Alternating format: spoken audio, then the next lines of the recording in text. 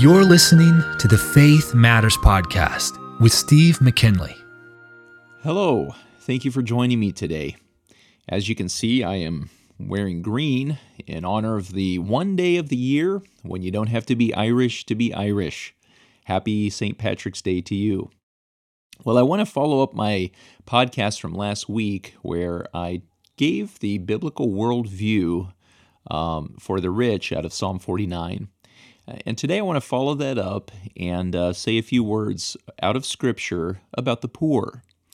And, poor is a fairly relative term. We can all look around and find people who are better off materially and financially than we are. And we tend to think of ourselves as just a little bit poorer than they are. And being poor in a third world country is quite a bit different from being poor in, say, a first world country. And Jesus said there would always be the poor among us. Proverbs, a wisdom book here in Scripture, gives many reasons for being poor. And we could list probably quite a long list of reasons for being poor. But one thing we should note is that Scripture gives hope to the poor. The Bible gives hope to the poor. And it's been said that there are two streams running through Scripture in regards to wealth and prosperity. Two streams. There's a very narrow stream that reassures the rich and distresses the poor.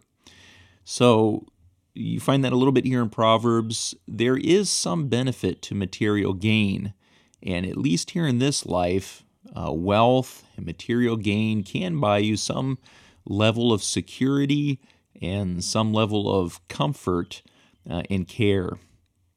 And so that's the one narrow stream that runs through Scripture. But then there's a very wide stream that runs through Scripture that distresses the rich and reassures the poor. And so there's a lot more comfort and a lot more reassurance for the poor than for the rich. And one thing we know is that God cares for the poor. God cares for and has compassion on people because of their misery. And probably the best example of that is that God sent His very Son, Jesus Christ, to come to this earth and to die for us because He knew that we were poor and wretched and miserable in our sins. And so He reached out to help us. But Jesus Himself, when He came, He was of the poorest in Galilee. Jesus didn't come and be born among the richest in society. He actually came and was born among the poor. And we know that because when Mary went to the temple after Jesus' birth, she offered 2 turtle doves or 2 pigeons, which was the substitute for poor people who couldn't afford a lamb for the sacrifice. So Mary was poor, and she offered the lesser sacrifice for the poor. And Jesus, later on in His ministry, at least in part, shared a message of the reversal of fortunes. He came along and taught that the humble will be exalted and the poor will be blessed. And so He had a word of hope and comfort to the poor, particularly those who are poor in spirit, He said, will be blessed. And it's interesting to know that God's family, here in Scripture, God's family, those who know God and who have Jesus Christ as their Savior, this family is one of the few, if not the only place in the world where rich and poor can fellowship together. Where else in the world are rich and poor brought together as equals to share and to fellowship and to befriend one another? You just don't see it out in society, but in the church, in God's family, you do have this. The gospel brings together rich and poor alike and in some way melds them together.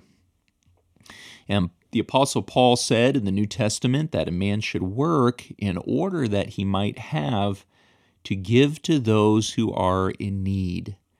And so I've barely scratched the surface, but there are many places in Scripture where the Lord reassures the poor. And in fact, James said that true religion and undefiled is to help the widows and the fatherless, widows and orphans in this world. And in this world, there is actually very little hope for generational or perpetual poverty. Okay, there are some programs out there to help people, but when you think of generational poverty or generational perpetual poverty, there's very little hope. Poor people don't have much hope. That's why they go out and play the lottery. They're hoping for that big win because they don't see really any other option for getting out of their poverty. But in Christ, there is hope. There's hope for the poor. And I want to share that once more out of Psalm 49. And so I have my Bible open here to Psalm 49. And as I shared last week, verses 1 through 4 is an introduction to this poem that we have in Psalm 49. And verse 2, actually verse 1 says, "Hear this, all ye people, give ear, all ye inhabitants of the world, both low and high, rich and poor together." And so he shared some truths here for the rich, which I addressed last week, and there are also some words that he shares here for the poor, which I will now address. But he gives us this riddle in verse 20. And verse 20 says, "Man that is in honor and understandeth not is like the beasts that perish." And so he puts this riddle out there for us to contemplate. How is it that a rich man in his wealth can go to the grave and die just like the beast of the field who has no understanding, and basically die without anything? And that is true of the rich, but this riddle is shown in a completely different light if we bring in the idea of redemption. And that's really the answer, I think, to the riddle, is that a man doesn't die with nothing if he is redeemed. And then we see here in the first stanza of the psalm in verses 5 through 12, which I've already shared last week, it's that a rich man's wealth will not redeem him and cannot redeem him. And this is good news for poor people because poor people don't have riches. And so if redemption was purchased with material gain, all the poor people would just be out of luck. It would only be the rich people in heaven. Aren't you thankful that you don't have to have a huge bank account or spend your life savings redeeming your soul from sin and from death? And so that is somewhat of good news for people. It's not by material wealth that we get redemption. But the psalmist talks about this coming day of evil. He asks the question, "Wherefore should I fear in the days of evil?" And he's talking about old age. He's talking about an untimely death. He's talking about the day of reckoning or the day of judgment. And everyone on this earth is going to die, and everyone is going to stand before God in judgment. And so the days of evil come on the rich and the poor alike. And what does this mean for the poor? Well, one thing we can say is that the poor are already better positioned to receive God's redemption. That's because poor people, if you're poor, you don't have the wealth to trust in. And as I noted last week, the rich inherently trust in their riches. And so that already sets the rich people in a severe disadvantage for receiving God's redemption. Poor people don't have that handicap. They don't have the riches to trust in. And so poor people more readily, more easily trust in God for redemption rather than in wealth, which they don't have. And so, Jesus, he went to the poor. He often preached to the poor, and he had great response. He was well liked among the poor. And so the poor are better positioned spiritually. And Scripture teaches us that wealth and prosperity are inherently dangerous spiritually. In one sense, you should be glad if you're not one of the mega rich, if you're not ultra rich. If you're just an average Joe, living kind of at the average level, you ought to be thankful because wealth and prosperity are dangerous spiritually. Well, then we come to stanza 2, and the theme of stanza 2 in verses 13 through 20 of Psalm 49 is the message to trust in God, not in wealth. And so in verses 13 and 14, the psalmist is personifying death as a shepherd who lead the foolish to the grave, where their glory and their beauty will rot. He said, "Death shall feed on them." But then we come to a startling claim about redemption in verse 15. And he says, "But God will redeem my soul from the power of the grave, for he shall receive me." What a statement of confidence for the psalmist, who I don't think was a rich man, just judging by what he wrote. If he was a rich man, he wasn't trusting in his riches. And with confidence, he said, "But God will redeem my soul." So what an utter contrast. The evil rich are being led to the grave by death as a shepherd, leading them to rot in the grave. And it says in very vivid language, "Death shall feed on them." They're going to rot in the grave. There's nothing for them after death except for God's judgment. But this man, without any mention of riches, says, "But God will redeem my soul from the power of the grave, for he shall receive me." And so this is hope for this common dilemma of why should I fear? The message is that we shouldn't, but rather trust in God, who will redeem my soul from the power of the grave. And he will redeem the righteous. And the reality is that the rich and the poor, and everyone in between, are all in the same proverbial boat. All are in need of redemption to save them from death. So whatever your economic standing is, you are in need of redemption to save you from death. That's the poor as well as the rich. The difference is that the poor are better positioned to receive it. And then we have here in Scripture a common teaching, and Jesus taught it, but it's role reversal. And what we find is the oppressed poor will have dominion over the foolish in the next life. And so note verse 14. "Like sheep they are laid in the grave. Death shall feed on them, and the upright shall have dominion over them in the morning, and their beauty shall consume in the grave from their dwelling. But God will redeem my soul from the power of the grave, for he shall receive me." What he says here in verse 4 is that the upright will be redeemed, and the oppressed poor will have dominion over the foolish dead in the next life. Those who were underfoot and little esteemed in this life, poor people who are trampled on by wealthy people and exploitative people, those who are little esteemed in this life will rise up to reign.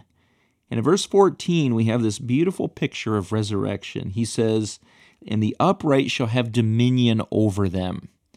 They will rule over the foolish, evil rich in the life to come. "And the upright shall have dominion over them in the morning." The morning here is an allusion to resurrection. And so are you poor? Are you destitute? Do you wish you were better off financially? The hope of Scripture is that no matter how miserable and poor you are in this life, seek God receive his redemption, and in the life to come, you will resurrect. You will rise up in the morning. In contrast to the evil rich who trust in their wealth. So what are you trusting in? If you don't have wealth to trust in, what do you trust in? God's word says, trust in God to receive this redemption and the promise of eternal life and resurrection. And this is hope for the poor and the rich alike. And so the righteous will arise in the morning to eternal light. This is a metaphor of life. But the evil wealthy will descend into eternal darkness. And so regardless of your economic standing, you need to be redeemed. That is your only hope. And you know, when the psalmist wrote this, Jesus had not yet come. But now here we are about 3,000 years later, and we're looking back, and we can see how this redemption in God's plan unfolded. And God sent his Son, Jesus Christ. And by the way, it says here in verse 8 of Psalm 49, he says, "For the redemption of their soul is precious, and it ceaseth forever." The redemption of your soul is precious to God. Do you realize that your soul is of infinite worth? It's valuable and very precious to God. And he purchased your redemption, not with gold and silver that's found here on earth, but with the precious blood of Jesus Christ that was shed on the cross of Calvary. You see, Jesus Christ became the sacrificial lamb to pay for your sins and mine. And he became the sacrifice that God required, the sacrifice to pay the price to redeem us out of our sin and out of eternal death, and to give us life and resurrection. And so God has given you the gift of Jesus Christ, and he's calling on you to trust in him. Hey, if you don't have wealth to trust in, why not trust Jesus Christ? This is the ultimate promise of rescue from poverty and from misery. It's the promise of eternal life and eternal bliss with God. What better hope can there be for a poor person? And the message is still the same, whether you're rich or poor. The message of Psalm 49 is seek wisdom, not riches. And you know, there's no better place to seek wisdom than in a Bible preaching and teaching church. And we at the Navin Baptist Fellowship meet every week at the Clonard House in Market Square. And if you live in the Navin area, come and join us. I would love to show you from the Bible how you can be redeemed simply by trusting God and not by material gain. And come and seek wisdom with us and lay up rewards and riches for the life to come. I'll look forward to seeing you. Be thou my wisdom, and thou my true word. I am with thee, and thou with me, Lord. Thou my great Father, and I thy true Son.